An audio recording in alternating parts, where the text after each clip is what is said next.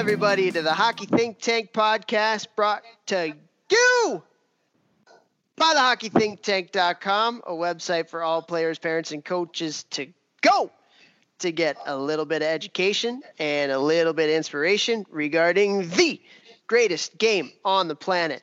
What an episode we have for you guys here today. We are bringing back the guy that started it all with the Hockey Think Tank podcast, the one that made it go boom, Robbie Schremp. And just for a little bit of background here, Schrempy is from the Syracuse area, played his junior hockey, won a Memorial Cup with London in the OHL, where he was the 12th player, or he is 12th all-time in career points for the Ontario Hockey League. Not a big deal. He's played over 600 games professional. He was a first-round draft pick to the Edmonton Oilers, played over 100 games in the NHL, over 300 in the AHL, and has played in Europe as well. Awesome hockey guy who's got some pretty cool things going right now, and we're getting right into it, baby. This is going to be an unreal episode. I mean, Schrempy, you're in Latvia. Vex, you're just weird in all and of itself. I'm in my car right now because my kids are napping and I don't want to wake them up. So we're just getting right into it, baby. Vex, how you doing today? I'm good, bro. Just living, man. Just Livin. Schrempy, how you doing? Doing well, buddy. Appreciate the intro. Vex, you're a legend. Yeah, it's been good. I'm over in Europe right now, so back to European roots with my wife and living in Latvia. Riga is the city that we're in, so it's been a nice transition. It was a weird transition coming over the ocean actually during this time. We just moved over here about 3 weeks ago, so it was weird flying through being one of the only airplanes going over the ocean. It was pretty bizarre. Yeah, I can imagine. So you said life's a little bit slower over there, a little bit happier too than being over in the States? Yeah, it was really, I find them not too, I don't get into that, political rants and that kind of stuff back and forth, but it's almost being back home. It felt a lot of tension, a lot of, other factors outside of COVID. And over here, it just seems like life is starting to kind of come back and people are starting to live again and back to, say normal, so to speak. So yeah, it's a little bit less tense and easier to go by your day to day. That's for sure. Yeah, for sure. Well, jumping right into that, I mean, great little segue there for me. We had you on the podcast. I think you were episode 6 or 7. And it was the one that put us on the map because you were so raw and you were so honest in talking about your journey in the game, and just gave people a great window into the ups and downs of a hockey career, especially for you who's been to so many great places. And a lot's changed for you since then. I think at that game, at that time, there was a little bit of angst maybe about the game of hockey and you weren't feeling great about it, but you got some awesome things going right now. So talk to us a little bit about what this kind of year and a half has been like in your journey and we'll talk about, 44 Vision Hockey, obviously a little bit in this podcast, but just talk about your thoughts from where you were to where you are now. Yeah. I think it was time coming out of the game. I had a lot of time over the year and a half, a lot of time to reflect and think about the career. And I think for me coming out of the game, it was a lot of, I had a lot of emotions really about it. And it was, a little bit tough to swallow in the beginning, but a lot of time to reflect and think of all the scenarios, think of all the things that happened.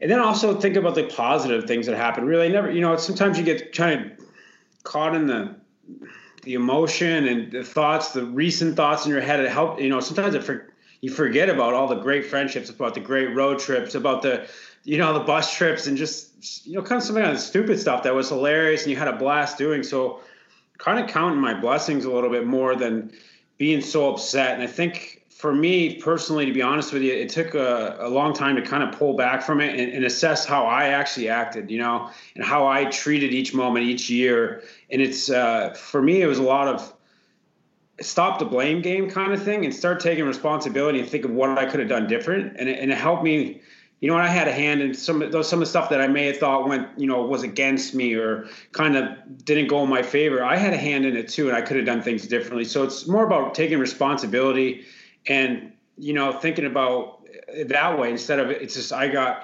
think personally it was the way that I can kind of translate it is I was really mad and I was yelling at what I thought was the game, and I was upset with the game. And I think in actuality, it was like screaming at the mirror. I was really yelling at myself. So I was kind of assessing that and realizing that I had a lot to work on myself and think about what I could have done differently instead of just screaming at the game. It just kind of think of it at a different angle, So once I saw it in that light, it really helped me. My wife helped me realize, especially that I'm not mad at hockey. Some of the scenarios have made me upset. I love the game. The game's in my blood, and it's always going to be there. And I have so much passion for it.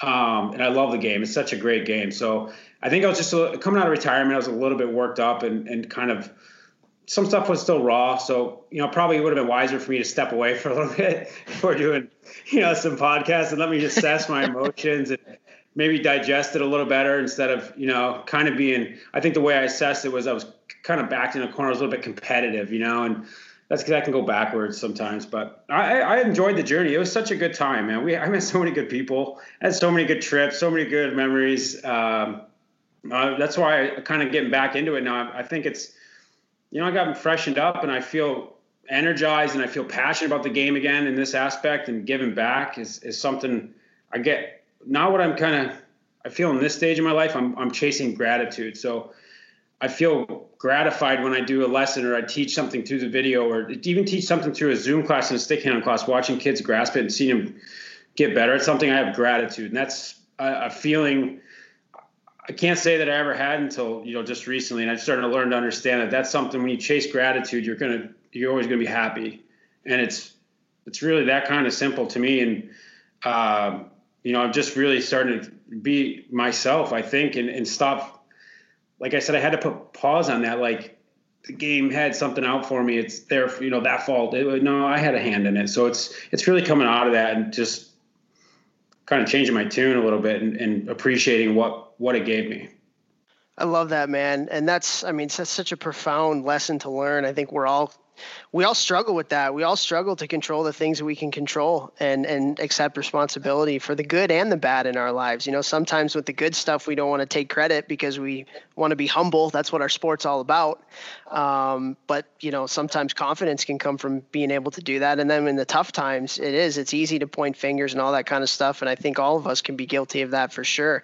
But I'm interested how you got to this point, because that just hearing you talk right now, and if you haven't listened to the first episode we had with Schremp, I would go listen to it because it will put into perspective everything that he just said, and it will make what he just said so much more powerful, because there were a lot of ups and downs in your journey specifically, for sure. But what were some things that you maybe have done over the last year and a half? Was it certain different people maybe that you were starting to listen to? Was it therapy? What were some things that you did to help switch your mindset from where you were, which was in a pretty tough spot, to where you are right now, where you're chasing this gratitude and you feel like you're on top of the world almost? Yeah, no, I think it was a lot of self work, and just in scenarios going forward, stop looking back. Just a lot of looking back I spent a lot of time with that, worrying about the things that were backwards, and it's taking the things that I found the fault points in the scenarios in the past, and I started treating people a different way and seeing things a different way. And I also understood that I think for me it was caring about myself and respecting myself and understanding I'm a good person, and there's I can still do good, and I can go forward. I can go forward and build going forward. The scenarios that I didn't like in the past, there's nothing I can do.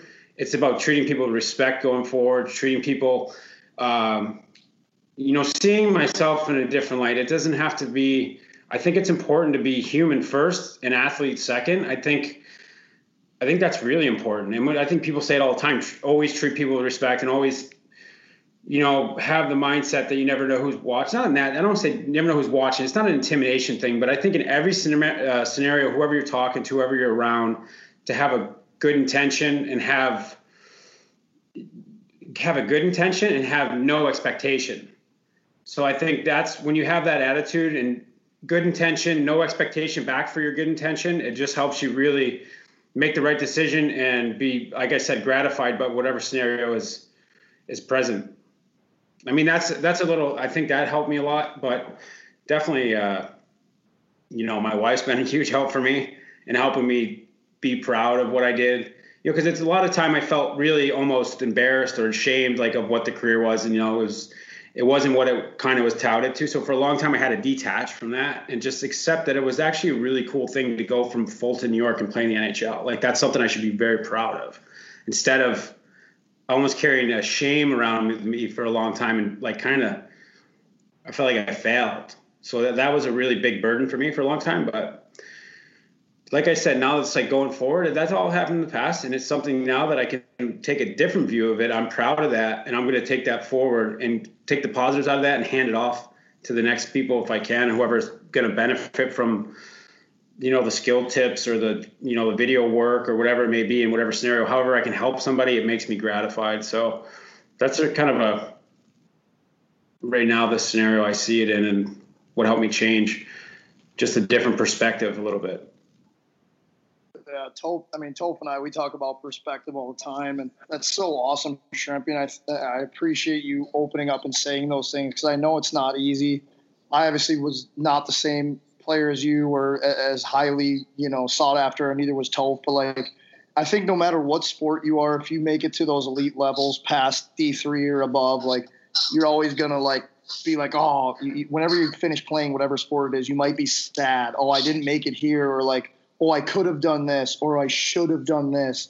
I think people need to look back when they're done and while they're in it. And like you just said, like, you came from wherever in New York, and how many guys next to you growing up didn't even play midget major AAA or in the OHL and do as well as you did there, obviously, or get drafted, or play in the NHL, or play professionally and make as much money as you did, or see all the places in the world.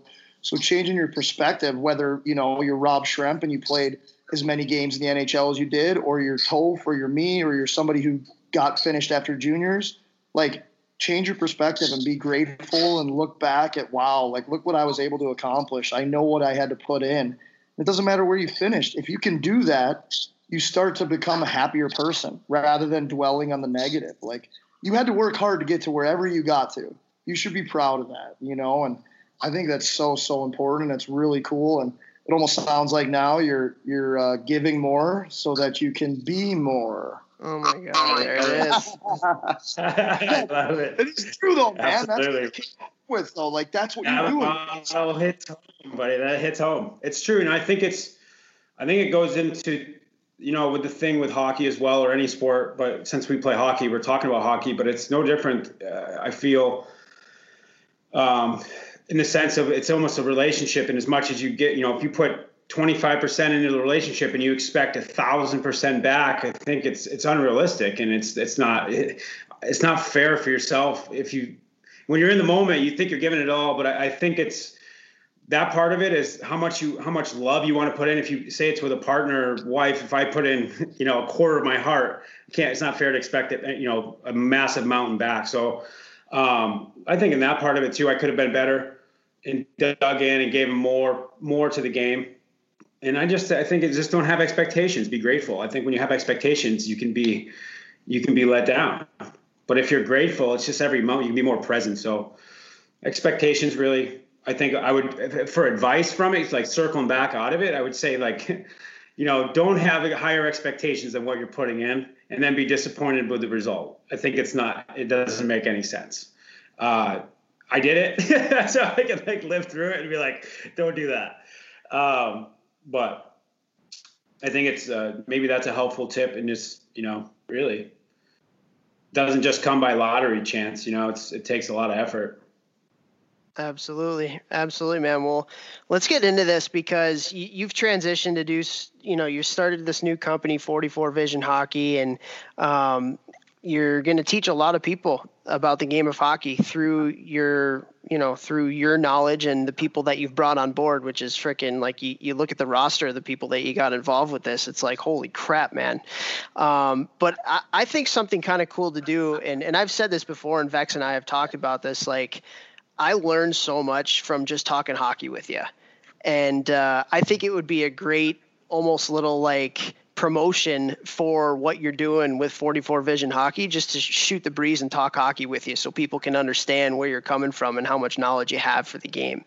And a lot of what you're doing right now, I'm sure, is going to be teaching kids about the game and hockey sense, how to read plays and all that kind of stuff. So I guess the first question I have for you, when it comes to hockey sense, that's like the biggest thing, right? Is like teaching hockey sense. Can you teach hockey sense? If you can teach hockey sense, how do you do it? And what are things that you can do? So for a company that's primary responsibility is going to be teaching kids how to play the game, how would you advise coaches to go about teaching kids, quote unquote, hockey sense or hockey IQ? I think it's about teaching the tangibles.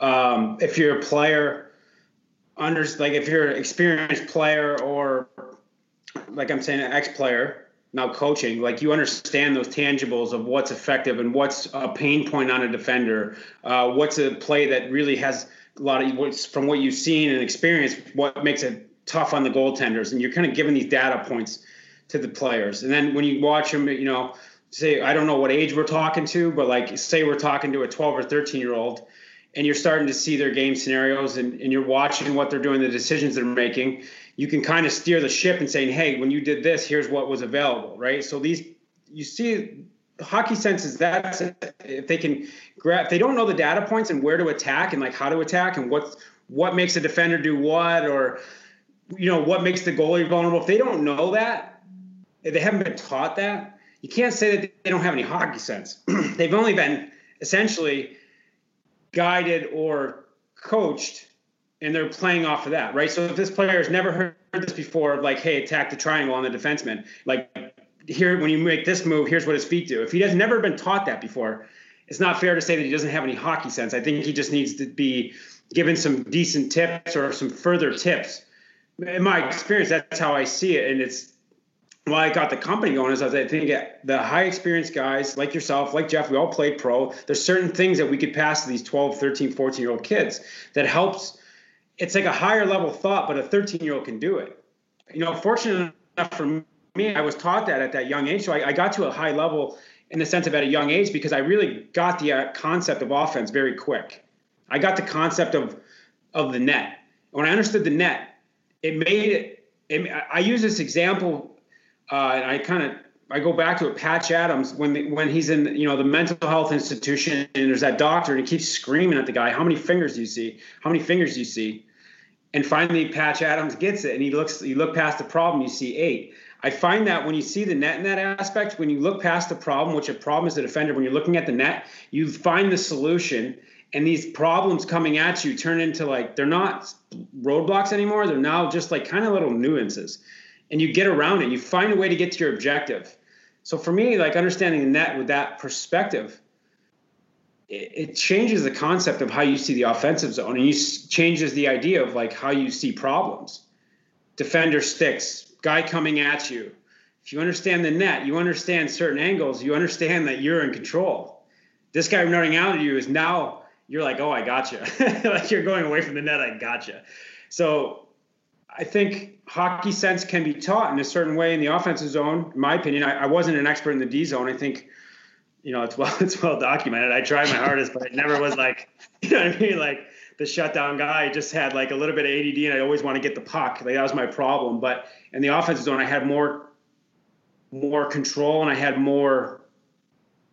a better concept of it. A lot of times. On the other side, that's why I really wanted to start this platform as well, because I knew my weak points, and I thought, I can teach offense and I can teach that kind of thing, but I need someone to help me my blind spots. And I reached out to Danny Severett and Freddie Meyer and just thought about those guys defensively, Glenn Metropolit, and then have those guys kind of teach in that zone.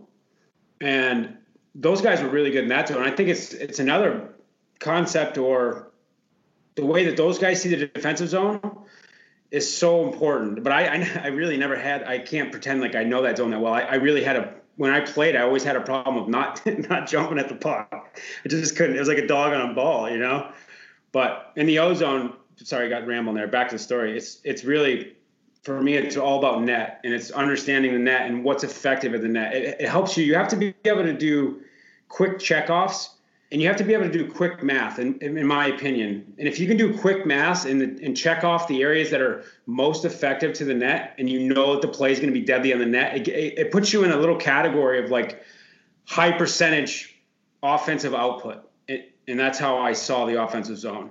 So it's really, I don't know if that adds up to you guys or if I can dive deeper into it, but it makes the ozone a little less guesswork and a little more predictability.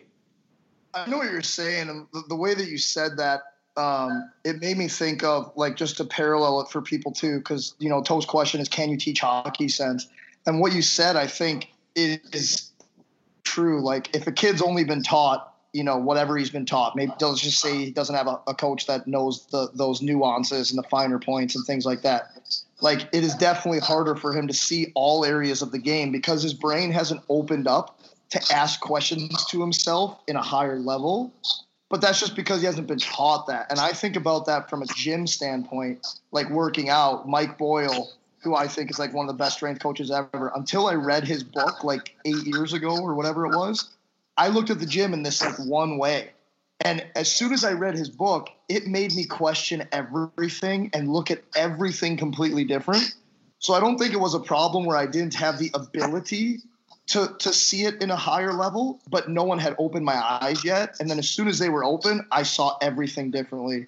And I'm guessing that's kind of what you're saying with like coach's ability to teach players things. And then all of a sudden, a lot of them, I think, will get a much better grasp of how to think the game better. Yeah, no, I think it's important, and also to have, it's not for me, it's not a theory, so to speak. It's not just something I think is possible. I lived it and I executed it, and I watch hockey and I watch the film, and I can then translate that now to a screen of how to get there and how to do it and how to change the face, change the angle, change the face of the net. Here's your pain points. Here's your data points to collect. Like, here's how you could have done that. So it's really watching back and keep watching the game. And watching what's relevant, what's now. It still applies. So it's really not a theory. I can tell you how to get there and show you how to get there, and then show you what the look is at the end of it, kind of thing. That's what's important. Is, you know, I think the game's going towards analytics now. It's great. It really categorizes the game, and it really shows you where the kind of the hot spots are, so to speak. What's important is after that is then the what now. And once you get to that area, or once you are in that zone, how to be effective and how to, you know, execute at a high rate. I think, you know, that's what's really important with the analytics and transferring to now what goes into the player and how does the player maximize that. You know, I think that's coming from experience, coming from players that have done it before and have been in that actual scenario. I think it has so much value. I think you guys can relate to that. It's tough to, you know, I can't go and teach someone tennis lessons. I've played, you know, 5 hours of tennis over the last 2 years. But if, you know, being able to go in the hockey realm and just coming off a career or whatever, having that experience, you've been in that moment. You know exactly what a stick 8 inches away from the puck feels like and how to maybe hit the brakes or speed up or open your hands to sell the guy like you're going to do something and get the stick to move. Like these little details are so fine and they go such a long way that I think it's really important to be able to show that and help the players see the play, you know, not just tell them. You got to be able to show them too. In my opinion, if I put my player's hat on and the guy's trying to tell me what to do, I need to see him do it almost as a trust thing. And I can believe in him, you know? Does that make sense? Yeah, that makes a lot of sense. And one of the things that you were talking about earlier that I think is really interesting is you talk about the net and almost teaching hockey sense from the eyes of the net. So when we watch video, typically we're watching it from the side, and that's how we teach and all this kind of stuff. But like a player is not playing looking from the side. And, you know, it's one of the conversations we had. And there's actually an NHL assistant coach that I was talking to specifically when we were talking about it before. We were talking about the power play, but it sounds like you do this 5-on-5. Like you think it's the best way to teach is looking from the net out, not from the side. And in the NHL coach, that's what they do when they pre-scout the opponent's power play as well, as they watch it from that angle coming from the net out to the blue line. So talk to us a little bit about why you think that's so important, and talk to us a little bit about just like, seeing the game from the net out in that aspect. Yeah, I think it exposes angles, and it kind of shows you when you're doing something effective and when you're doing something just to kind of do it. Does that make sense? It's kind of like, well, look what kind of, no, I can't have like an exact example, but you see when you're watching from the net out, you see when the player comes out of vision of the net and he becomes a lower percentage of a threat or almost no threat at all. So it's almost like you start to question, like, why did you take yourself down there, or what forced you to go down there? Because now you're out of threat to the net. If there's a next play, so hockey IQ is like, okay, what were you thinking? And if the player says back to, like, I saw a guy coming late and I wanted to draw that defenseman down and out of the play and then hit the middle. That's hockey sense. He's now planning something, right? But if you ask him why did you skate yourself in the corner when you had, if you show on the video and you show an option of like exposing the middle or getting a better position, and they just say, I don't know, you got to start walking them backwards and expressing, hey, like, look what you had here. Do you see that? And if they don't see it, then you got to demonstrate it. And if they don't, then you might get to a point of, yes, like, this player doesn't have high hockey IQ. We need to put him in positions that are maybe more shine a light better on him and don't expose the team so much. Does that make sense? But like, to come out of it right away and just give them, well, this guy doesn't know hockey sense, can't be taught, or he doesn't have any hockey. I don't think that's fair. I think you need to walk it backwards first, and then there might be points to interject and also put your knowledge in there and put your experience in there. And like I said, if you're at point 2 and 3 or 4 and they're not catching on, then like I said, maybe there's a chance. Then you can say, okay, he's not brilliant on the ice, but is that fair? I mean, that's how I think of it. And then when you're seeing it from the eyes of the net, you start to see what players come into the view of the net of a threat, and they're attacking it, and they're always poking at it, and they want to get to it. And then there's other things that you see from the net. It kind of cuts out the stuff that becomes useless. Yeah, that makes a lot of sense. Well, I feel like a lot of what you're talking about and a lot of what I see hockey senses is just having the ability to solve problems. Like that's all. When you talk about decision making, it's all about solving problems and finding ways, whether it's one-on-one thing and manipulating a defender to be able to do something that you want to do and you want them to think you're doing something else, whether it's a reading a pattern kind of thing, solving problems about where other people are on the ice and manipulating space and all that kind of stuff. And I've been really interested in, and some other guys like Kaner's really good at that. Adam Nicholas is really good at like talking about those kinds of things. And like when you talk about solving problems, Schrempy, it was really interesting hearing you talk about taking it back. So like asking questions and kind of like reverse engineering what the play was so you can better understand what the player is doing and what their thought process is going forward. Talk to us a little bit about that in how you help kids to solve problems on the ice, because I think that could be a really good teaching technique.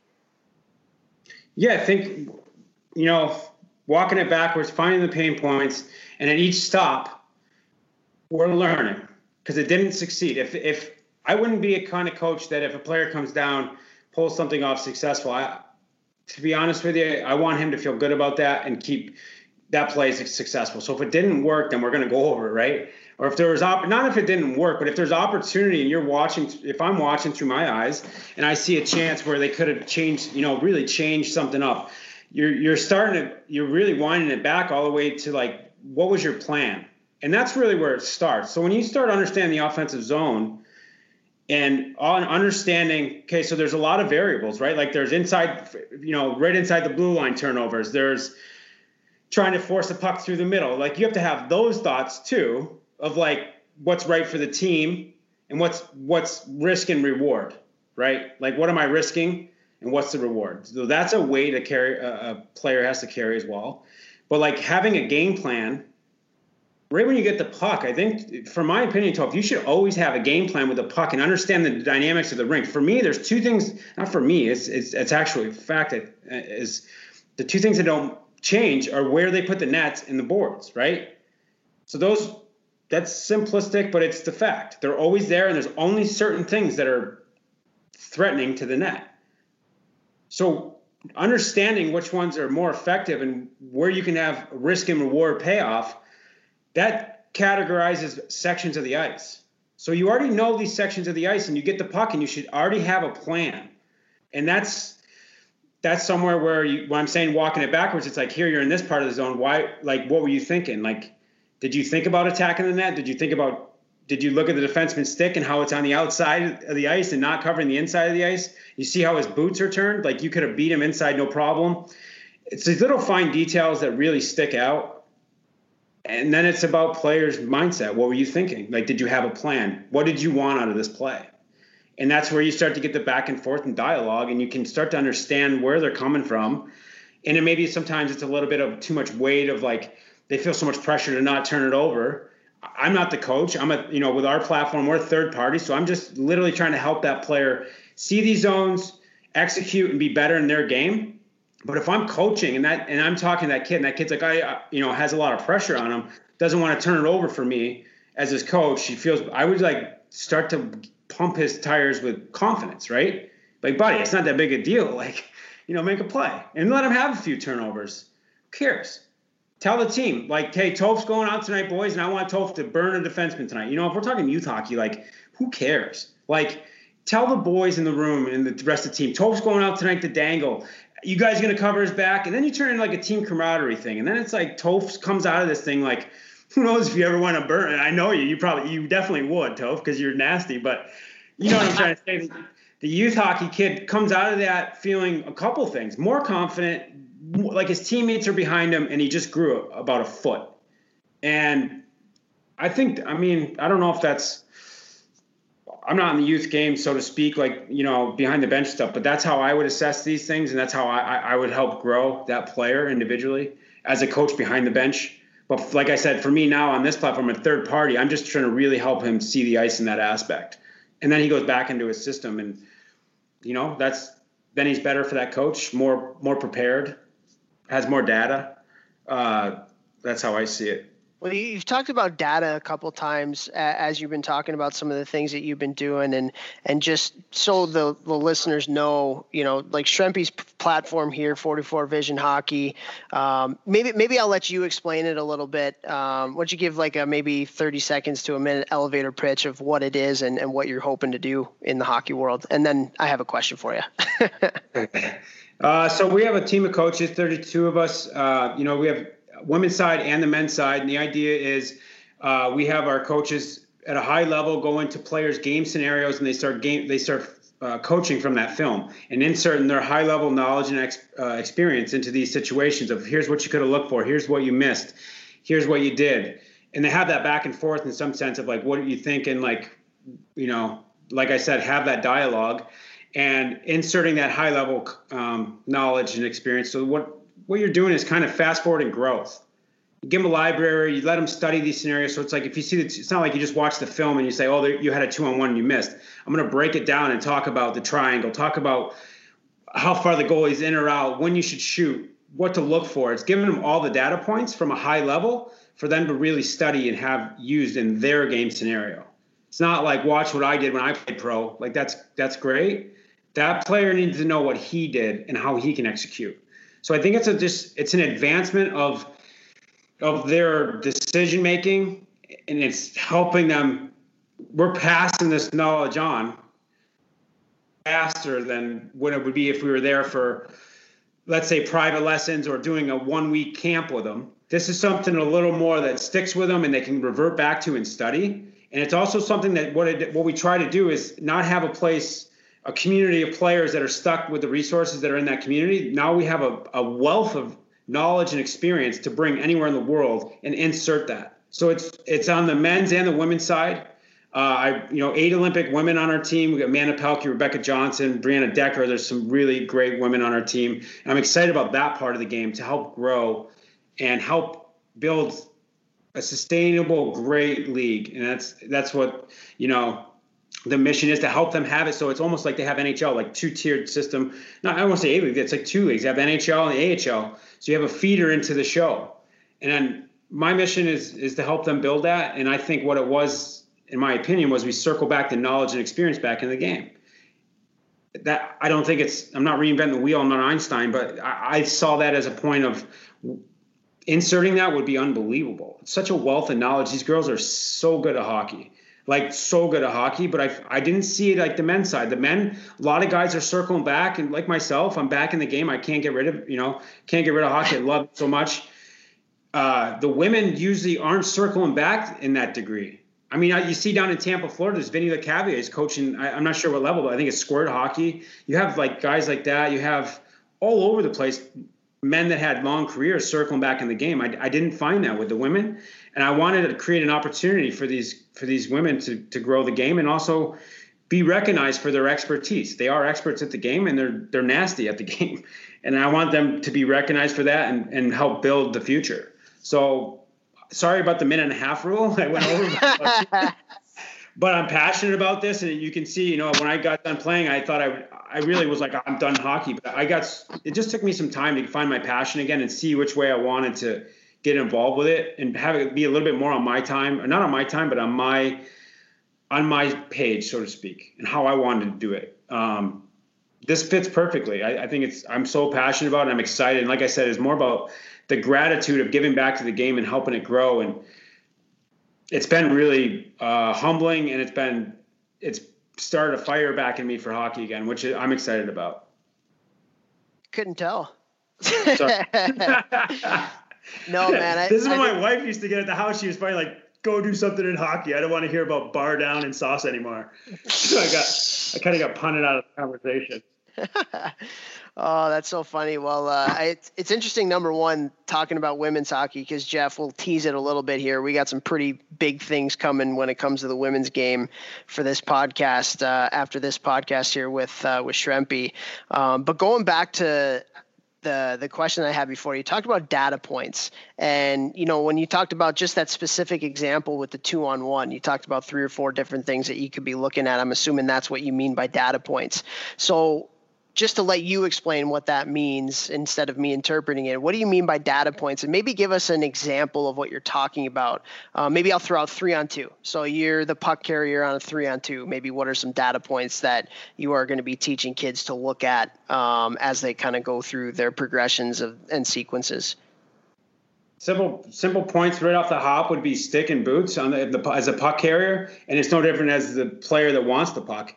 You're trying to find a 2-on-1 on that scenario. In my opinion, I see as always attacking, making a 2-on-1, supporting. How do you make that 2-on-1 as the person without the puck? Person with the puck, where's my time and space? Where's the stick? Where's the boots?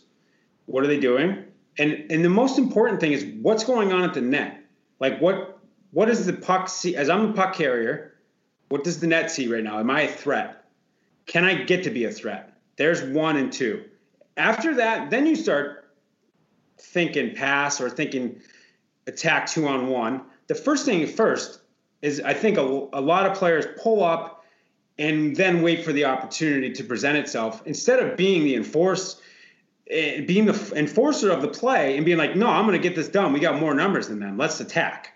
And the first thing is you attack the net. When you attack the net, everybody gets real nervous. And the first person that gets nervous is the goalie. He's like, oh man, this guy's going to come at it. Like, his feet come out, he starts to come out of the net. His feet get stuffed. They get frozen, not stuffed. Sorry, his feet get frozen. Once you freeze the goalie, now you're like thinking about rounding the goalie, like you're going, a line around the goalie or whatever you want to call it, sphere around the goalie. You got him out, you froze him, and now you're going like you're just going around the net. You're constantly changing the face of the net, and that's what I say about the faces of the net. First thing, threaten the goalie, freeze his feet, and now you can just move 2 feet over, and there's a whole different view of the net. And that doesn't take like saucing it over a stick, backdoor to a guy driving the net. That's a high risk, it's a high risk, high reward, but like percentage is not that great. Then you talk about trying to stuff it in the middle. There's a defenseman that can first stop the puck, then there's another defenseman that come over and poke it away. I think in my opinion, the highest percentage is to attack first as the puck carrier and then find your stuff.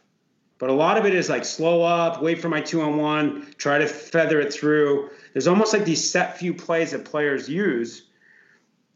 In my opinion, the other thing is if like this D-man stays off me and just protects me, I'm going to walk into a slap shot. I'm going to walk into a slap shot from the face-off dot. If the goalie saves it, then ice your shoulder down after. Like that's my mentality. Is I'm going to rip it as hard as I can from as close as I can.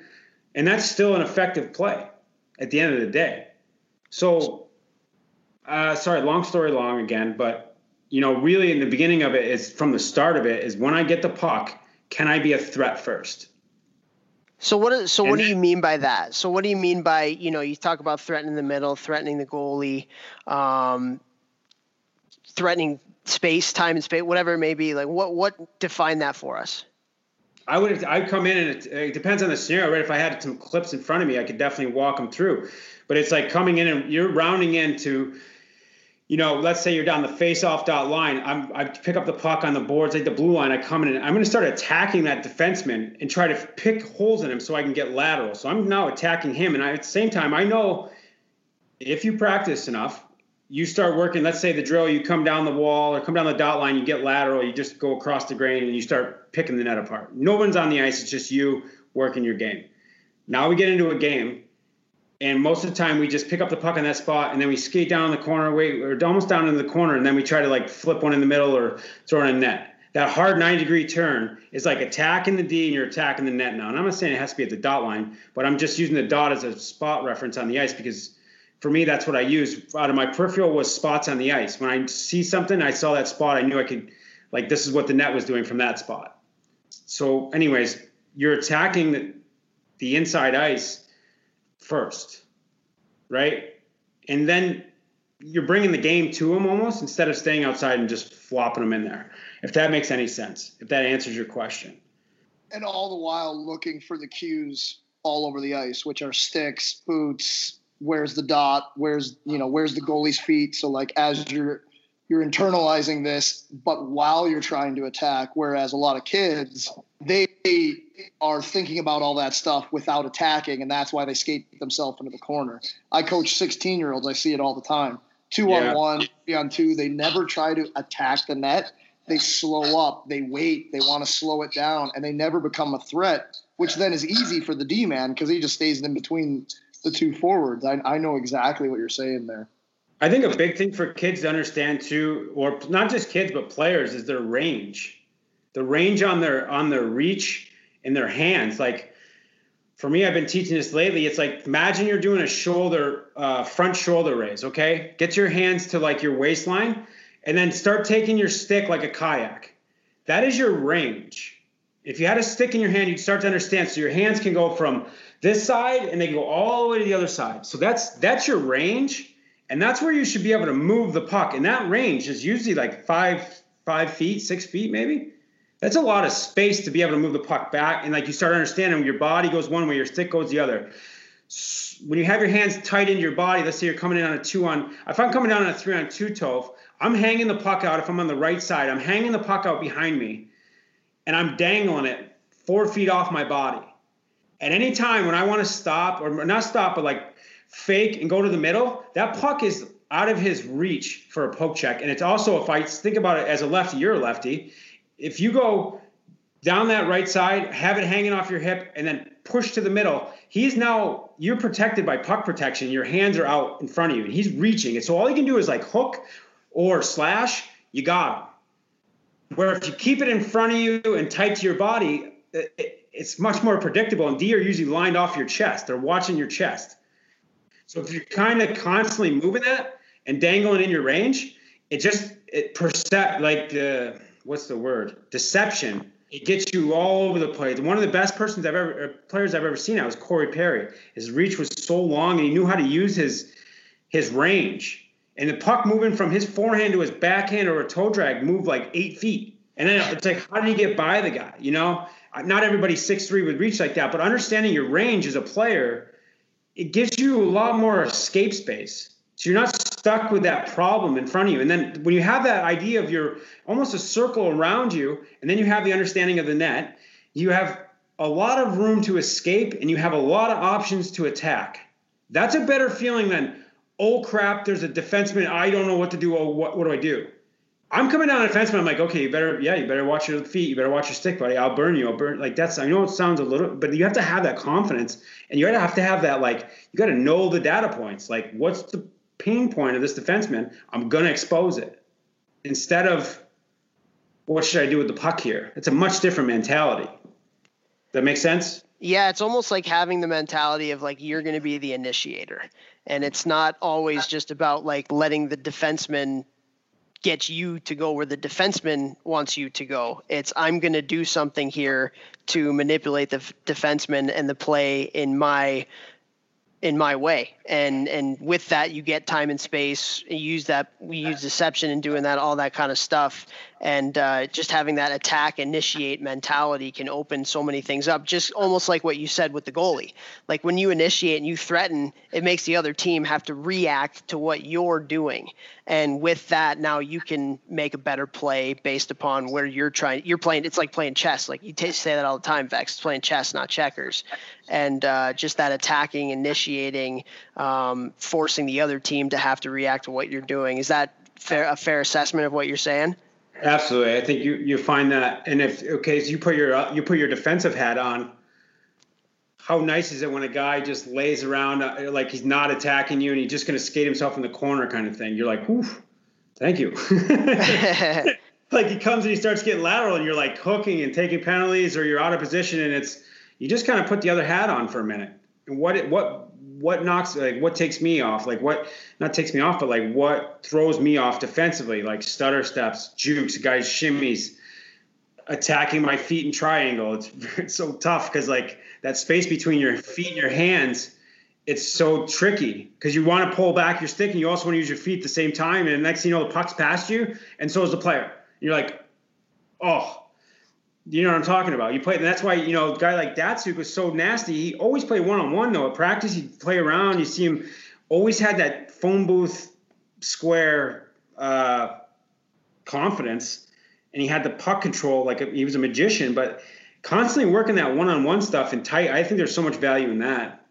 On ice, one-on-one after practice, me and you better not let me go through your 5-hole kind of thing. And it also gets competitive. You go through a guy's stick, he gets sick of it, he slash you. I don't know. Like I always found that you always want to be competitive at some point. Yeah, well, I've talked about my Russian coach on here a lot, Stan. Well, you know Stan a little bit anyway, from when we played you guys in nationals. No big deal. Anyway, what was the score? What's that? What was the score of that game? It was a lot to a little, but anyway. You guys didn't have any recruiting rules out there. This wedding is horse shit. So I didn't want the salmon. That's brutal. But we would literally play keep away like so much, just 1-on-1 keep away, or 1-on-2 keep away, or 2-on-2 keep away, just in small areas. And it's true. And if you think about it from a defensive standpoint, like when you're teaching offense, it's very easy. And I actually just did a webinar on my content subscription site on winning one-on-ones. And we talk about from an offensive standpoint, like how easy is it to defend somebody that goes in a straight line? It's pretty easy. How easy is it to defend somebody that's going the same speed the whole time? How, the best players from a one-on-one standpoint, number one, they play with their head up so they know what the heck's going on, so they can read the play and they can read the body cues. But then the other two things is change in speed and change in direction. When we talk about change in speed, I mean, that's pretty self-explanatory, the stops and the starts and speeding up, slowing down, all that kind of stuff. That causes, again, it goes back to the initiating. It causes the defender to have to change speeds after you do, and then you can manipulate them. But the other thing is the change of direction and what you were talking about, threatening the middle. Get off the wall. Get off the wall, get to the middle of the ice, force the defender to have to cross over, manipulate that person's feet. It all goes back to all the things that we're talking about. Change of speed, change of direction, manipulate their feet, manipulate their body, like use deception to be able to do those kinds of things. And that's why like teaching that stuff is so important. But on top of that, what you're talking about too is like actually you can teach it all you want, but if you don't do it in practice, you're not going to be able to get better at it. So find ways in practice. I agree with you. The more you can play like one-on-one keep away, two-on-one keep away, one-on-two keep away to be able to do those things, then you can actually learn it yourself too by getting that repetition of seeing the body cues, seeing what the other person is doing, seeing how what you're doing and initiating affects what that defender is going to do. That's a whole different piece of it as well. Absolutely. You're working on, I think it's the sales pitch, so to speak. Now that I'm a little bit older, I think that terminology comes to mind. It's like you're selling. You got to be a salesman when you got the puck. You got to sell. You got to make this defenseman bite. You got to make them buy. Otherwise, he doesn't have to move. And I use that a lot in the shootout. It's like, I got to sell this guy on something, right? Because when you're coming down a shootout, same thing. If you come down a straight line, same speed, goalie comes out to like when you pick up the puck at the red line, the goalie's usually out about the hash marks, and then he backs up with timing on you. And if you don't make him bite on anything, you just skate into him, you know? So you got to make him sell, and there's like these jukes. You know, I find shootouts, the sales pitch thing is huge. I think it's so hard on these goalies now. They're so quick and fast to come down and score and just skate straight down and shoot. There's some guys that can do it, don't get me wrong. But I think if in the majority, it's like about knowing the angles, change of speed, and selling. At the end of the day, it's like, you know, I see a lot of these stick handling stuff in these classes. If I could add one thing to it, it's like I would say, imagine you're working your salesmanship right now. There's a defenseman right here, and you're literally, maybe there's nothing there to mimic that, but like have in your imagination that there's a defenseman trying to poke this off of you. What would you do? Like, would you literally stand there, feet shoulder width apart, and have this puck in front of you and chop it like this and go really fast, go, or would you have this thing like on the side of your hip and like protect it and be like shimmying and like selling this guy so you can get past him? A lot of stuff is like practice with a purpose, you know? It's okay to go. I'm not saying I'm not faulting people for doing that, but I think if you want to take it to a level where now it transitions over to the game, for me, it was always imagining like that. Even if I had an empty net, I'd come in, I'm like juking or shimmy shaking, and it's on an empty net. I don't care, but it's like working on my shimmies, like a running back does. You know how they shimmy and sell and plant and move. Because the other thing about shimmies and about salesmanship is footwork. It's not just about hands. Your hands have to match up with what your feet are doing. Otherwise, you wind up in train tracks, and you're not going anywhere. Like, your feet have to move too. So your hands and feet, the hands, feet, poetry, and motion, you know, that's what my Blair White used to say all the time. But it's true. Your hands and your feet got to match. It's like when you're making this move, what's at the end of it? And your feet kind of take you to that. So that's where it all ties in together. When you understand the net, you're making moves with a plan. And if you understand the faces of how to change it and the looks of it, the moves that you're doing are not just to come down and shimmy, shimmy, shimmy, and it's all going to work. It's like you're trying to sell this way to get to that exposed net. That's for me offensively. Schrempy, I think you might have just broken a record of how many times shimmy was said in a 30-second span. I love it. I use it, and they come like a Mexican mambo, you know. It's like you got to sell, man. Shimmy as much as you got it till you get out of there. Oh, I like it. I like you using the word salesman too, and like trying and just thinking. I like what you said there too a lot. But for the kids listening or the parents listening to help their kid, son, daughter stick handle in the garage, driveway, basement, like not just stick handle, pretending someone's poke checking you. Like pretend you've got to pull it from the hip and push it away and do those things. And when you were saying that, I was thinking about that commercial with that old guy who's got the dollar on the end of the fishing rod, and he's like baiting the guy to get it. And he's like, "Oh, you thought you were going to get it," and he pulls it away. Like kind of when you're practicing stick handling, be that old guy. Like show the puck, but knowing you're going to pull it away, so you're making that guy reach for it. Now he's off balance. Now you go around him. Like think of that guy. Like, oh, you were going to be a quick one. You know. I love that. That's so true. It's so true, though. Yeah. It's so true, man. Dangle it out there for him. Yeah. Give him a little carrot, and then you take it away. I love it. Well, Schrempy, with all this hockey talk and stuff that we're talking about here, you know, you're a forward-thinking kind of person in terms of the way that you see the game.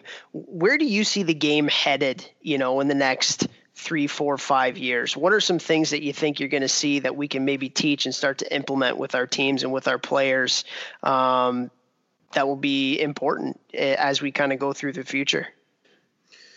Yeah, I think the game we're already hitting on it very, very much so with the fact of analytics and very much data driven and understanding the data points and what's effective and systems that crafted around that. I think the game has evolved. The game's changed a lot. Like, it's changed a lot faster, a lot smaller guys, quicker. Guys are processing much faster. I think the systems are going to follow soon. And I think it's going to be more wrapped around that. And that's just my opinion. That's how I see it. I think the systems need to come up a little bit and meet that level that the player has evolved to. And you see different stuff. That's my opinion. I think something's going to change in that aspect because it's, like I said, it's something that doesn't change is the nets and the boards. They're always there. They're not moving. The dynamics don't change. Players have gotten way faster. So windows of opportunity have changed of where they are in the sense of how to access those. You have to start wrapping the systems around that. And that's what I think about it. I think I see a lot of the same. I think there's just going to be some more forward-looking coaches that are going to help, change the game in some aspect. So what are some systems, like if you can give us an example of something that you think is going to change from a systematic point of view? Systematic, and what, like the structure? What you're talking like? Well, you're saying like you think that the systems are going to change, like they're going to adapt to the modern player nowadays. So what do you mean by that, and what do you think can change where systems can adapt to the modern player and how they play? Like puck control. So you're thinking puck control. You're thinking more puck possession. It's more. I don't know. I think the game, maybe it's not changed. Maybe it's even maybe it's backwards. But it's puck possession and striking on the striking with speed at the right through holes and through pockets with puck protection or puck control. Sorry, I think it's a little bit of give the puck away. In my opinion, from what I see, it's the players have evolved. The speed's changed. The skill levels changed from every aspect. Like your bottom two defensemen are unbelievable puck moving, and their feet are good in the NHL now. Like, there's so much skill and talent. It used to be, in my opinion, you would have like 2 or 3 defensemen that you could almost pick on as a forward. You'd be like, I got this guy, he can't pivot. Everybody can skate now. Everybody can wheel. Everyone's got hands. You're like, whoa.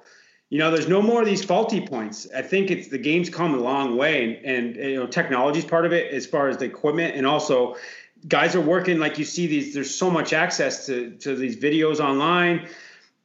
Where you take that next, I mean, I don't know, maybe if I'm in my own world, but if you guys feel the same way, like the bottom 2 defensemen and the bottom 6 forwards now on the show are pretty good hockey players when you see them chucking around the ice in summertime. And I don't know how. I'm not a coach. I can't claim that I have super experience, but like maximizing that seems to be just around the corner. Interesting. So you think it's going to be a little bit less of like get the puck, stretch the zone, tip it in, go forecheck type hockey, more along the lines of let's try and keep possession as much as we can coming through the neutral zone, make plays. That is that kind of what you're thinking? Just with the amount of skill, with the skill going up and up and up. Yeah, that's my opinion. I think that's the way I could see it going. I think there's a time to stretch it, and there's a time to control it, and pick with possession. You can pick off better scenarios. You can pick off more deadly scenarios. In my opinion, it's just waiting for the crack because everybody can skate so well. It's a matter of, it's a chess game, and it's about keeping the puck longer and what you get at the end of it. Instead of whipping it in, because I think the stretch it out, get it in, grind them down game is effective for sure when you got big bodied guys. We played that game in Wilkes-Barre, and we had a really big hockey team, and it was very effective. Because it was the guys coming crashing, banging. But I think on the flip side, if you don't have that, if what is on the roster doesn't fit in the categories of height and weight and being effective in that sense of the game, then that system doesn't fit.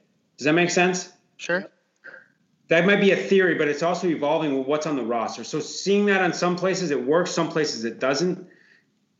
I can't dive too direct into it, but like I watch the game, I see it. It's there's the talents there, the skills there, the progression is that the right word? Progression of the player, or the players are evolving into these. I don't want to say they're highly skilled, highly trained athletes. I think I could see the systems following next. With analytics, you're going to have data points. It's not an eye test. It's not a opinion piece. It's going to be a fact piece. Does that make sense? Do you think, because like some people have talked about this, and Toph and I have asked maybe a couple people about this, do you think anyone will ever go to like positionless hockey? Like obviously on a face-off, you'd start wherever you would start. But like 5 guys just reading and reacting, like do you think it'll ever get to that? I think if one team did that and they were really good at it, which would probably be hard to get good at, it might kill. Just guys just rotating, diving in and out, like offensive zone, everybody's moving. They're not really like in a set position. They're just going like this. And then in the D zone, just kind of talking, reading, reacting. Like, I don't know. I think if somebody could perfect that, it would be very hard to play against because it's so different than what's going on right now. We tried that actually in Red Bull. We tried that in Salzburg. It's a lot of communication. You're leaving it on. I mean, you got to have safety valves on everything, right? I mean, that's kind of, you got to have safety valves. And when you leave it on communication, then you better spend a lot of time on communication, right? You better make sure that valve is like airtight, and it better make sure it's this type of material that'll never break. That's so hard to play against, but like, and my team in that league, like we were obviously the budget and everything, like the quality of players, they weren't even close. But like some games would be close. Some games you guys would blow us out and everyone else. Some games, like because of that, I remember like you'd give up 4 breakaways. Yeah. Because like maybe, the D-man jumped in and nobody filled in for kind of rotating and stuff. So I definitely know what you're saying there. It's just, you got to have trust. Like it's a big thing on the system is so much on trust and communication. The guys, the D-man, really, it falls on them when they pinch. They have to know. You have to verbalize it and say, "Hey, Vex, I'm coming in. Get back." And that okay. You feel something? Go ahead. But when you leave it on, the guy just mums the word and just sneaking back door. And just like next thing you know, it's like 4-on-1. You're like, oh man, probably wasn't a good time to pinch. Yeah. Yeah. No, I hear you though. I know thinking that way that's a little bit. I don't know if it's possible, but I wonder, and I'm talking even less like quote unquote team structure than what you had. Like D-man might not even. There's no D-man anymore. Like it's just you got 18 full players, and it's like wherever you're on the ice, like that's you. Obviously, it would take a long time to evolve to that, but I wonder with everyone being so good at everything now, if that's something that could ever happen in the future. Well, Vex, I'm gonna toy with a lot of that stuff this year with my team that I'll be coaching, and I don't. Again, it goes back to what you define as positionless hockey. There's got to be parameters and there's got to be certain things that you focus on. But in terms of like maybe even coming back into the D zone, it's 1, 2, 3, 4, 5. Yeah. First 2 guys, hard on the puck. Third guy to the net. Other 4 and 5 are the quote unquote wingers type stuff. Yep. And if you can learn how to play, like even if you're a winger in midgets, you might not be a winger in midget in the next level. So you're going to have to learn how to play down low defense. You might be a defenseman in midgets, and then you're going to be asked to play forwards in juniors because they have 6 defensemen that are better than you, and you're going to have to stay in the lineup. So you're going to have to learn different things, when you're talking about offensive zone play and all the movement that I think is so important in the offensive zone as a forward, you're going to spend time up at the point. So being able to walk the line or attack a seam coming through from the blue line down. I mean, those are all things that I think are really important, and being able to teach those things and again, make the kids more versatile in their skill sets from teaching that positionless. Again, it goes back to, it's not like 5 guys go out there and do your thing. Like there's got to be some standards that you put out there.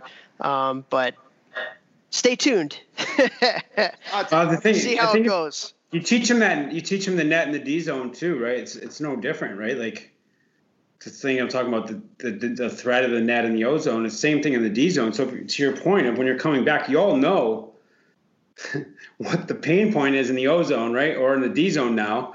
You know what the threat is. So if you're a defenseman, like you should understand, not to say they're going to now be the best winger, but you should understand how to defend. It's not, the thing is defending is you just got to flip it around. On the skill side, on the offensive side, you got to like make a play that dupes everybody on the D zone, right? Not everybody, but get it through a stick, get it through a triangle, get it on the tape, time it right. On the D side, you just got to get a stick on it, get a boot on it, and stop the play. So knowing like how to keep them out of the deadly areas, like you can come back, like you're saying, like 1, 2, 3, 4, 5. It's like, hey, like you don't have to come back and be the defenseman. Like just chill out for a minute. Let's structure this thing where let's just make sure we take care of the threat first, and then we'll organize. Right? Yeah. I don't know. Like, and I think the D can skate enough. The D can skate it well enough where if they have to play forward for a minute or get it in deep, get it out, get it deep, you know, they can handle that for the 10 seconds that it takes. I think it's worth a try, Tope. I honestly think it helps them break barriers of I am a defenseman or I am a winger. It's like, no, you're just a hockey player, man. Just think. Well, think if they were doing that from their 8, like by the time they're 14, 15, when now they're really thinking the game, like they're not a defenseman. They're a hockey player all the time. So like they wouldn't even need to chip it in. They wouldn't be uncomfortable because they've just been playing the game for the last 6 years. I don't know. Is this where I think it could go? Maybe. The one thing that I really want to toy around with when it comes to positionless hockey is coming up through the neutral zone. Specifically, I wish I had a whiteboard and we were doing this like on TV on the window. Or something. Hey, yeah, but the people listening can't see it, so I can't do that. By the way, it is smoking hot in my car right now. I am sweating absolute bullets. But anyways, my kids are sleeping, so my wife's happy, so it's all good. We didn't wake them up. But the way that I want to toy with it is in the neutral zone. So, like, let's say a puck gets chipped into the neutral zone and the D gets it, but it takes some time to get it and corral it so the other team gets up and they set up in their defensive structure. Let's call it a 1-2-2, 1-3-1, whatever it may be. I think a great way to almost to beat that is having your defenseman being able to skate the puck up. So it's not because if they're in their defensive structure, the wingers in the center are typically there's going to be somebody tight and above to them, right? So they're not. So what do? You move the wingers or you move the center so they're not just stationary, and then you get the D with the puck skating up ice. But let's say they get to the red line and now they get closed off. So they got to chip it in. And now rather than having somebody else, the D knows where he's chipping it into. He's going to go forecheck that puck now. And then now he's going to be an F1 instead of being the D on the forecheck. Or maybe he gets to that puck first because he chipped it into a space and he can go get it first. And now there's got to be a forward that has to be, back to cover for them. I think that's what I want to toy around with and kind of like really expose our defensemen to get the puck and get their feet moving up ice. And when they get that speed, because the best forechecker is the one with speed, right? And so if you have a defenseman that's already coming up with speed, why pass it to a winger that's standing still to chip it in and then another forward go get it? Like why not have the D just go and get it? They already have speed, but that's kind of against conventional wisdom. You don't want the D below the goal line. So I'm going to toy around with that this year. I've been thinking about different ways to do it. It's just a kind of another little thing to talk about. Or even, there's some teams you even see it at the higher levels where that D will start skating up ice and then that winger, rather than standing still, that winger will come back, behind the D, and that D will drop the puck to that forward who then will take the puck coming through. Like there's so many different ways that I want to play with it. And you see it a lot on the power play, but I wonder if it can be executed 5-on-5 too. So I don't know if I'm making any sense to you guys here, but there's just a lot of stuff that I'm going to play around with. I don't know. Why not? I mean, it depends on kids are open to it, and if you're explaining what you want out of it, why? I mean, what's at the end of it, right? So that's the always thing. If I'm going back to like Pee Wee or whatever, it's like, what's at the end of it, coach? You know what I mean? Show me what you want, and then if you're getting success off it, then But if it's something that if you wind up finding at the end of it, the biggest success is like actually not that big, then, as a coach, you gotta be like, yeah, I tried. Well, you know what I mean? It goes back to it, right? Like if you get, if I'm coaching a midget team next year, it's very easy to teach a kid to go post up and tip the puck in and go get it. Like that's easy. It's a lot harder, but it can be effective in certain ways. I mean, 1 out of 10. Teams do it, whatever. But if you could teach kids to be creative through the neutral zone to try and make plays and maybe think a little bit differently, that is a lot harder to teach, but we should still teach it. You know what I mean? Like it's easy to teach a system. It's easy to teach, get the puck up through the neutral zone, tip it in and go get it. Let's teach the kids maybe a little bit more outside the box to make some plays. Well, I think that goes exactly into what Schremp was saying in the beginning. Once you open their eyes to like these different things you can do on the ice, it's not like you're only allowed to do 5 things. You can do whatever you want if it works, and like you get better at it. So like you just having them think, oh, I'm going to toss it back to the D-man like the annexation of Puerto Rico from Little Giants as he's coming through. Like then the kid's going to be like, oh, wait, I could do that. Well, maybe in this situation, I don't need to do what everyone else is doing. Maybe I can try this. And it's just now you just started that spark. You started that curiosity, and now they're going to look at the game in such a different way. And I think that is invaluable instead of just turning them into a robot, because that's easy. You can turn anyone into a robot as you go up. That is so easy. And if you do it too young, you can't reverse it. At least I don't think. Or it's very hard. Then you got to get to the point of showing them how to be like – you got to come to those solutions on your own at a young age to gain confidence, because everything goes by confidence. Like you got to have the confidence to, man, when you go from tier to whatever, I went from squirt to Bantam major, took my confidence level to be super high. And like, that's, I circle back when I was growing up and stuff, if I could go back, it would be just a lot more modesty and like, just not having to exude that confidence all over the place.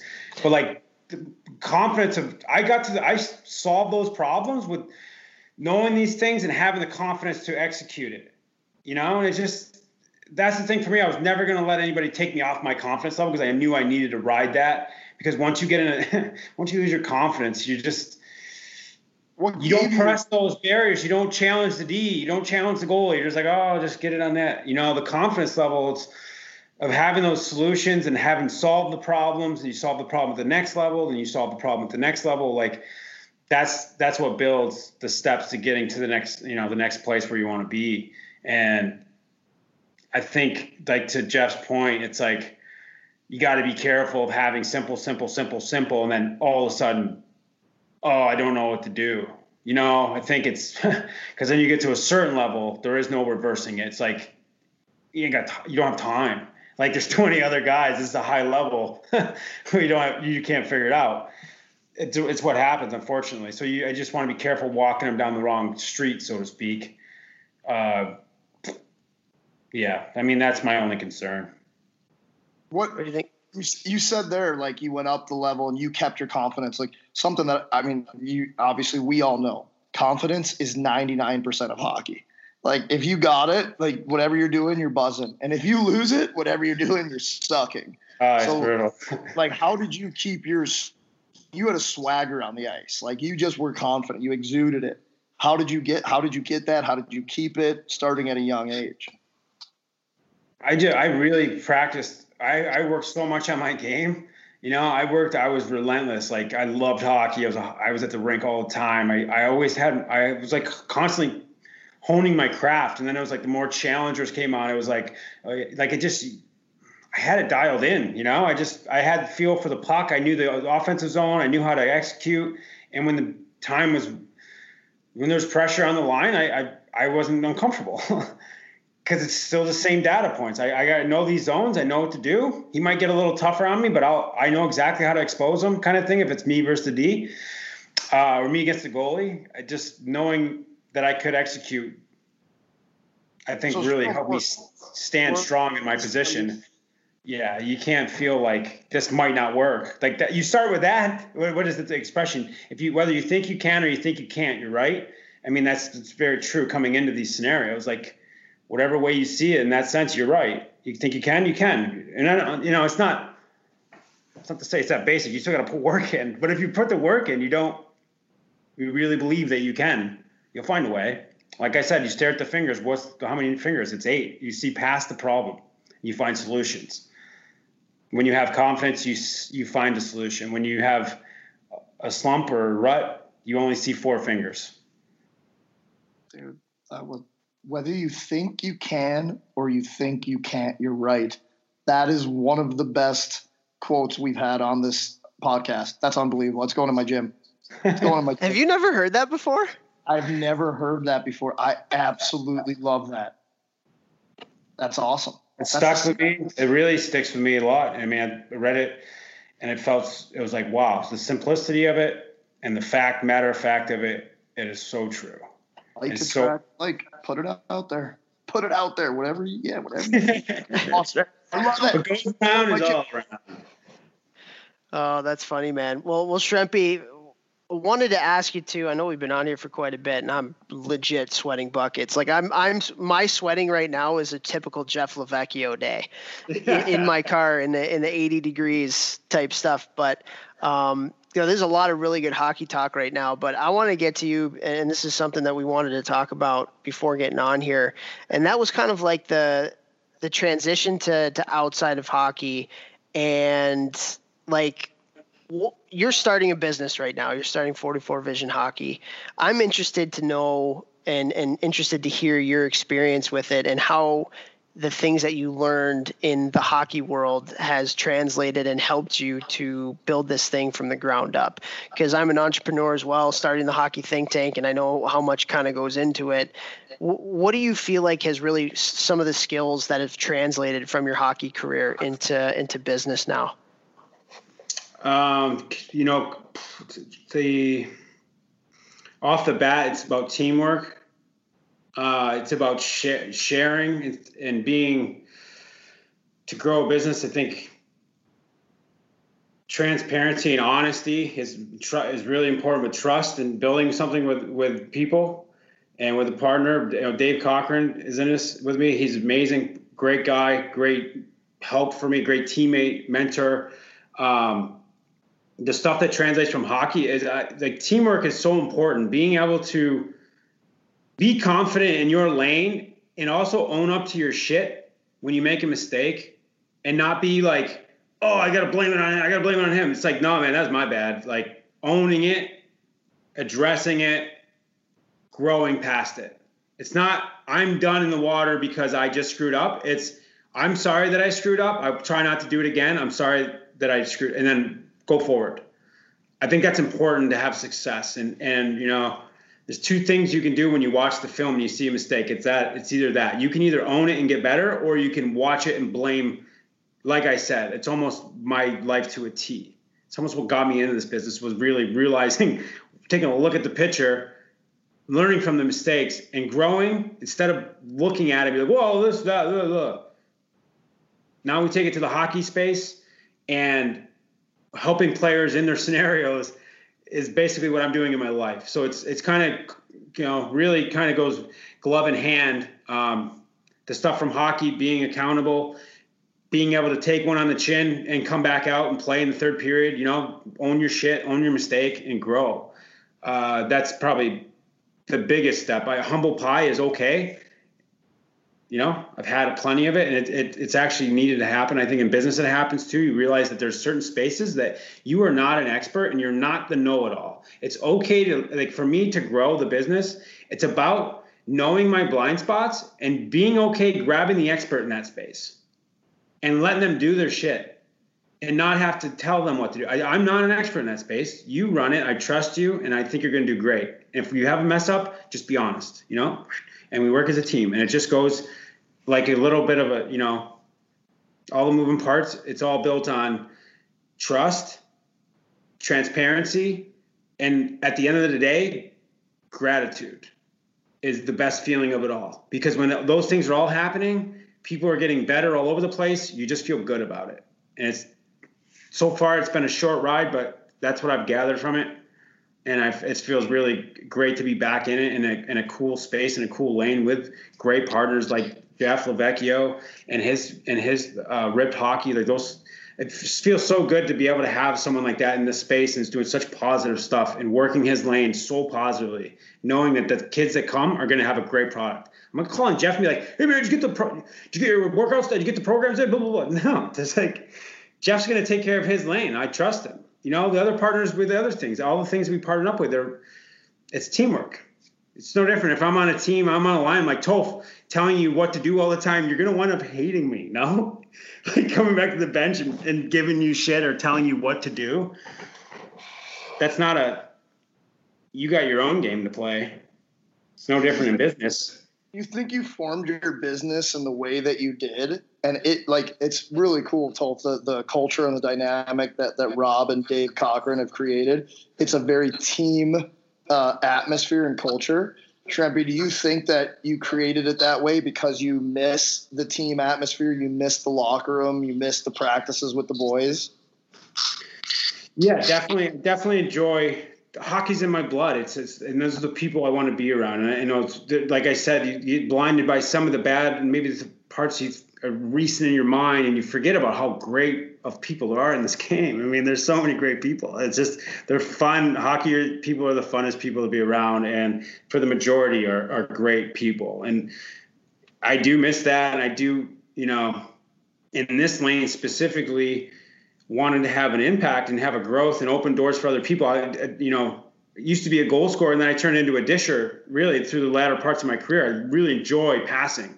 So for me in business, it's not business. It's me just passing, opening doors, or helping out and helping someone else and supporting whatever I can. It's more, like I said, chasing gratitude and passing the puck. I don't mind. I don't care if I'm the second apple. I help the team, or dishing off is like what I get gratitude from. So even in this side of it, being able to build this thing and open doors for the women and help support them and do whatever I can for that space makes me really happy. I don't know what's going to come out of it. I don't have an expectation of anything back. It's literally do it for gratitude. And I hope it, I keep saying the word, but there's no other word for it.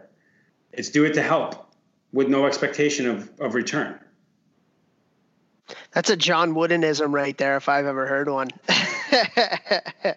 He's big on that. It's I forget the exact quote. I'm going to butcher it a little bit, but said that like the greatest thing that you can do is to do something for somebody else without having any expectation that they're going to do something back to you. Like that's the true definition of friendship. And that's something it kind of sounds like you're trying to build is just like a lot of friendship throughout what you're doing in your company. And like John Wooden, who is the person that I read the most and I think is the best coach of all time in any sport. Like he talks about friendship more than any other coach I've ever read or talked to or anything like that.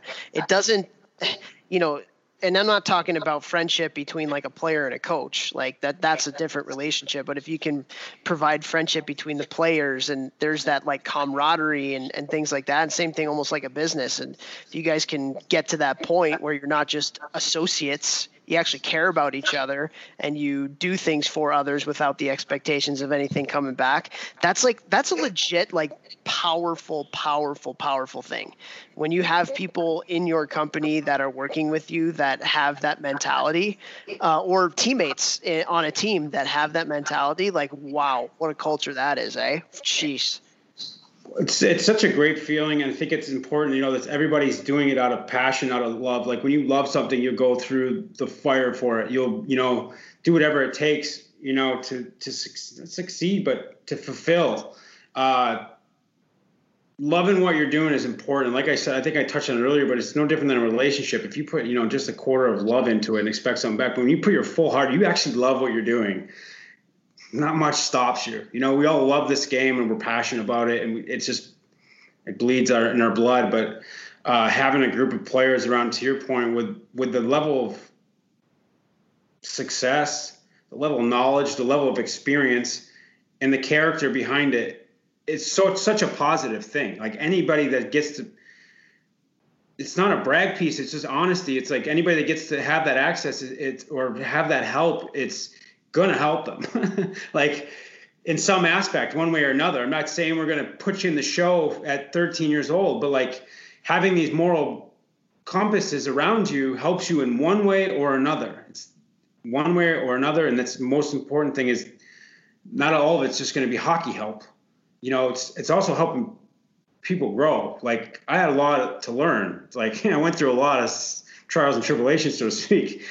And it's a lot to give back and say, don't go down that one way. You know, don't go down that one way. There's a truck coming. You definitely don't want to go down. Yeah. Or you can run through those mistakes and then just watch people keep doing it like what you did. I don't see any value in that. I think it's gratitude to be like, this, you know, like help. Like here's what's the right answer. But the helpful thing is, you know, I see you going down that way, man. Like I've seen that. I've been around long enough. I've seen that route. Like, let's get you going the right way, kind of thing. Mentorship, one way or another, it's helpful. Doesn't always have to be hockey either. We got to first be human beings, and then we can be athletes. I think that's important first. Well, I think it's really cool what you know. I always say you, and you always correct me when I say you say we. Toph, when I'm texting Schrempy about 44 Vision, and I'm like, dude, like you. He's like, it's not you, it's we, it's us, like it's team, it's not me. He never wants me to say Rob Schremp's 44 Vision.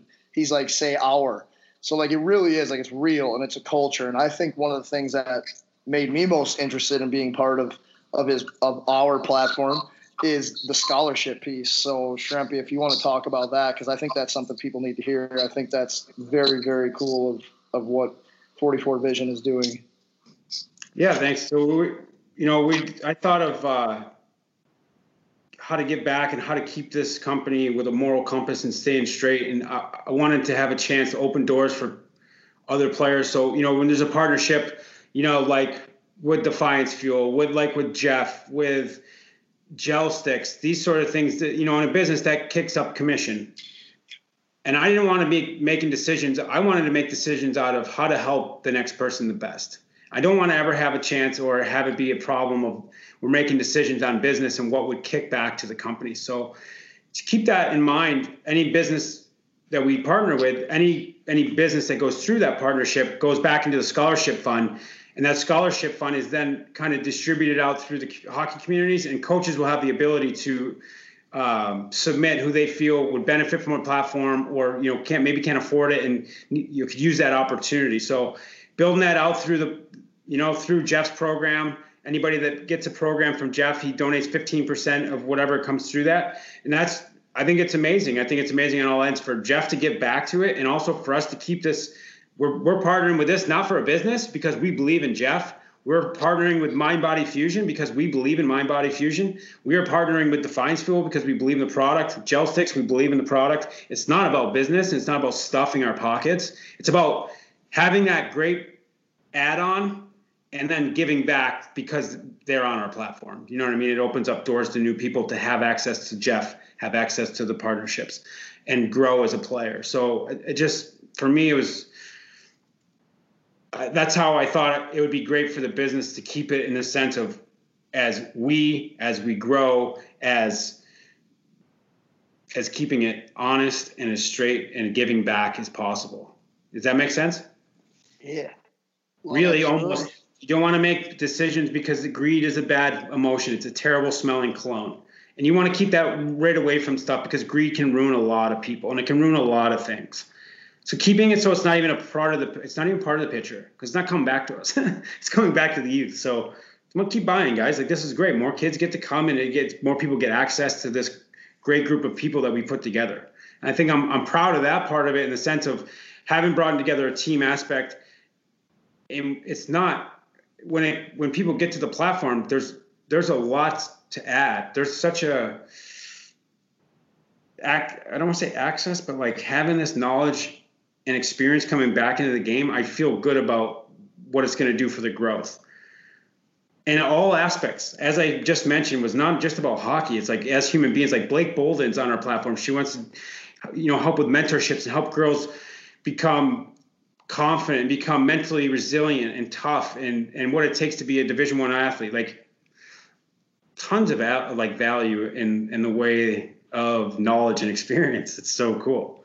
And I built it in the sense when I started the company, with Dave, and we were growing the team, and we were growing it just kept being like, okay, who can add to the youth? Like, if I see this person coaching the kid, do they have value? It's not about adding up all the games and seeing how cool we can make it. It was always value add to the players coming to the platform. They all have value, and like really smart people and good careers, Division I athletes, well-structured, and can articulate what they did.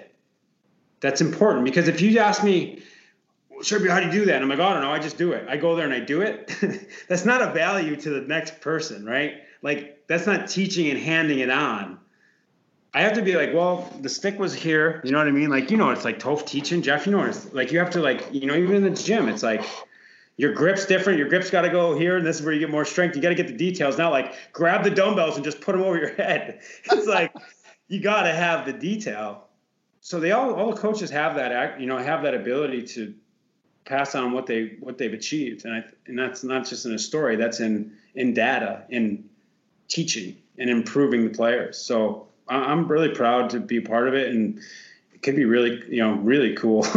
I'm excited. I'm excited to be back in the game, boys.